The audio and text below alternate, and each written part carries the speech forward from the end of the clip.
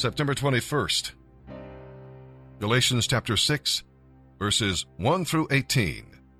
Dear brothers and sisters, if another Christian is overcome by some sin, you who are godly should gently and humbly help that person back onto the right path. And be careful not to fall into the same temptation yourself. Share each other's troubles and problems, and in this way obey the law of Christ. If you think you are too important to help someone in need, you are only fooling yourself. You are really a nobody. Be sure to do what you should, for then you will enjoy the personal satisfaction of having done your work well, and you won't need to compare yourself to anyone else, for we are each responsible for our own conduct. Those who are taught the Word of God should help their teachers by paying them. Don't be misled. Remember that you can't ignore God and get away with it. You will always reap what you sow. Those who live only to satisfy their own sinful desires will harvest the consequences of decay and death. But those who live to please the Spirit will harvest everlasting life from the Spirit. So don't get tired of doing what is good. Don't get discouraged and give up, or we will reap a harvest of blessing at the appropriate time. Whenever we have the opportunity, we should do good to everyone, especially to our Christian brothers and sisters. Notice what large letters I use as I write these closing words in my own handwriting. Those who are trying to force you to be circumcised are doing it for just one reason. They don't want to be persecuted for teaching that the cross of Christ alone can save. And even those who advocate circumcision don't really keep the whole law. They only want you to be circumcised so they can brag about it and claim you as their disciples. As for me, God forbid that I should boast about anything except the cross of our Lord Jesus Christ. Because of that cross, my interest in this world died long ago, and the world's interest in me is also long dead. It doesn't make any difference now whether we have been circumcised or not. What counts is whether we really have been changed into new and different people. May God's mercy and peace be upon all those who live by this principle. They are the new people of God. From now on, don't let anyone trouble me with these things. For I bear on my body the scars that show I belong to Jesus. My dear brothers and sisters, may the grace of our Lord Jesus Christ be with you all. Amen. We see the story of Jesus going to the cross, and everything seems to kind of be hand in hand. And then there's this one character that seems to interrupt the narrative. His name's Barabbas. We don't even know much about him except that he's a murderer, a leader of an insurrection, a rebel. And why he's even mentioned, sometimes I'm not so sure. It's like, what? This is about Jesus going to the cross. So in this moment, Pilate thinks, I hold the destinies of these two men in my hand. I know the Jews have a tradition that on a holy day, I will release one of the prisoners on death row.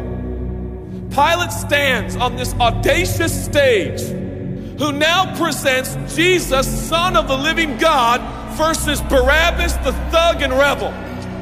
He says, all right, who do you want? This is blasphemy. This has gone too far. There's no comparison. This is a rightful prisoner, a man who should be on death row. He's a rebel against Rome. He leads a rebellion. He murders people. He's a bad man. He's a thug and he's a crook. He deserves the chains and he deserves the crucifixion.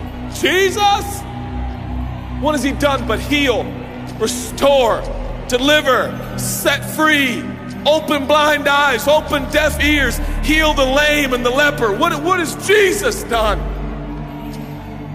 Who do you want? We want Barabbas.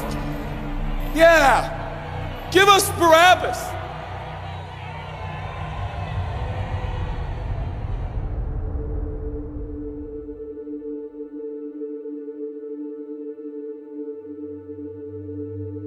People say, give us Barabbas. The Roman soldiers come up and they put the key in and they unlock Barabbas from his chains and shackles. And he walks down the platform, welcomed by all of his thug friends. Yeah, the people love me. Yeah, that's right. I don't even know who this Jesus guy is, but all I know is my people love me. There seems to be no conscience in Barabbas. There's no record of him turning to Jesus and saying, I owe you everything now, for you have set me free. No, I don't see any of that in Barabbas. And God knew that. Jesus stood there, silent, for he knew the will of the Father. He said, it's fine, Father. Let him have Barabbas. For Jesus knew that the Father would have to treat Jesus like Barabbas so he could treat Barabbas like Jesus. Barabbas thought it was the people that set him free. No, no, no, no. It was the love of a heavenly Father. When I look at this story, I realize who Barabbas really is. That's me. That's you. That's us. And I felt, I was reading this the other day, and I felt God speak to me. I love Barabbas. I love him. But God, he's bad, man. I love him. And I wanted him to go free. But didn't you know that he probably would have never acknowledged the free gift? Yeah, but I love Barabbas. For while we were still sinners, Christ died for us. God sent his son for Barabbas, even the one he knew would walk away from Jesus and his free gift and never come back. He loves him. And the nerve, the gall, and the audacity of believers to think, I got saved by grace, but now that I'm in this deep, dark place of bondage, I better work hard to get myself out. What? That's the opposite of the gospel. Are you bound? Are you held under the power of this temptation, this sin? Do you feel like it's controlling you? What are you going to do? I'm going to shake myself free. Stop it! No, you won't. You're no match for the powers of hell, and the urges of sin will not overcome it, and you will never overcome it. You'll just be another statistic. There's no answer within yourself. Your own marriage, your own goodness, your own discipline, your own devotion will not save your marriage and will not save your kids. There's only one, and he's the one that took your place. He's the one that stood silently on the platform with Pilate and said, yes, let him have Barabbas. Take me.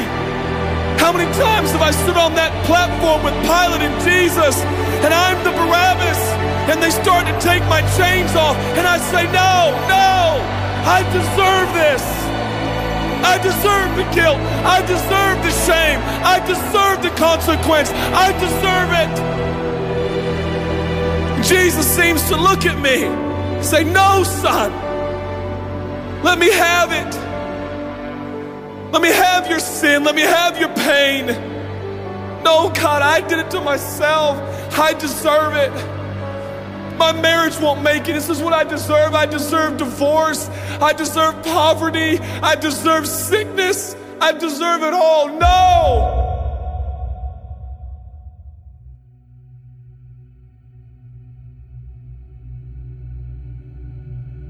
God, I'm so ashamed. Give me your shame. But God, what if I do it again? I'll still be here. Oh, God, I don't want to hurt you. I love you. I don't want to do this anymore. Give me your sin, son.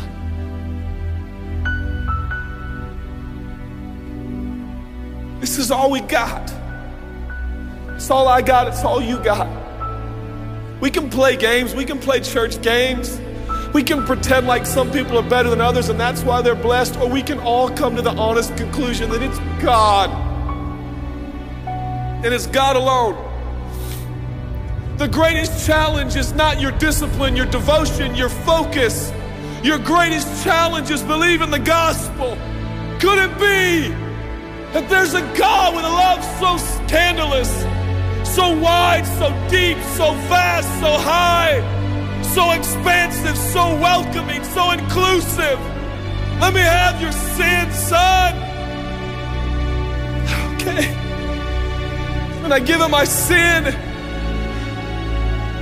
And I stand in this empty space of forgiveness and acceptance while Jesus walks off to the cross that I deserve.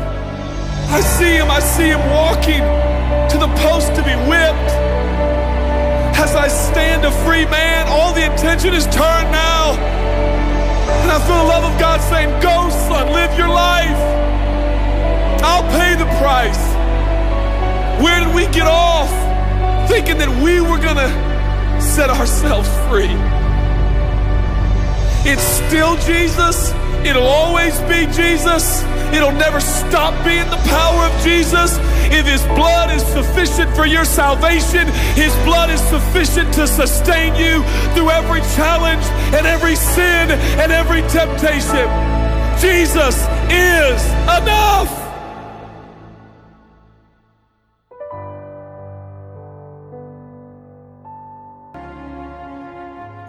Psalm 65, verses 1 through 13. For the choir director, Psalm of David, a song. What mighty praise, O God, belongs to you in Zion. We will fulfill our vows to you, for you answer our prayers. And to you all people will come. Though our hearts are filled with sins, you forgive them all. What joy for those you choose to bring near, those who live in your holy courts. What joys await us inside your holy temple. You faithfully answer our prayers with awesome deeds. O God, our Savior, you are the hope of everyone on earth and those who sail on distant seas. You formed the mountains by your power and armed yourself with mighty strength. You quieted the raging oceans with their pounding waves and silenced the shouting of the nations.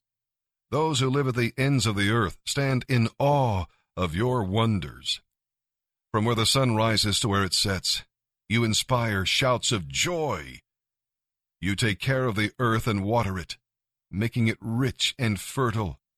The rivers of God will not run dry. They provide a bountiful harvest of grain, for you have ordered it so. You drench the plowed ground with rain, melting the clods and leveling the ridges. You soften the earth with showers and bless its abundant crops. You crown the year with a bountiful harvest. Even the hard pathways overflow with abundance. The wilderness becomes a lush pasture, and the hillsides blossom with joy.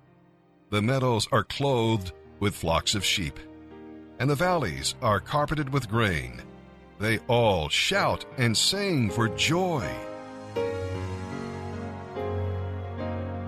Proverbs 23, verse 24. The father of godly children has cause for joy.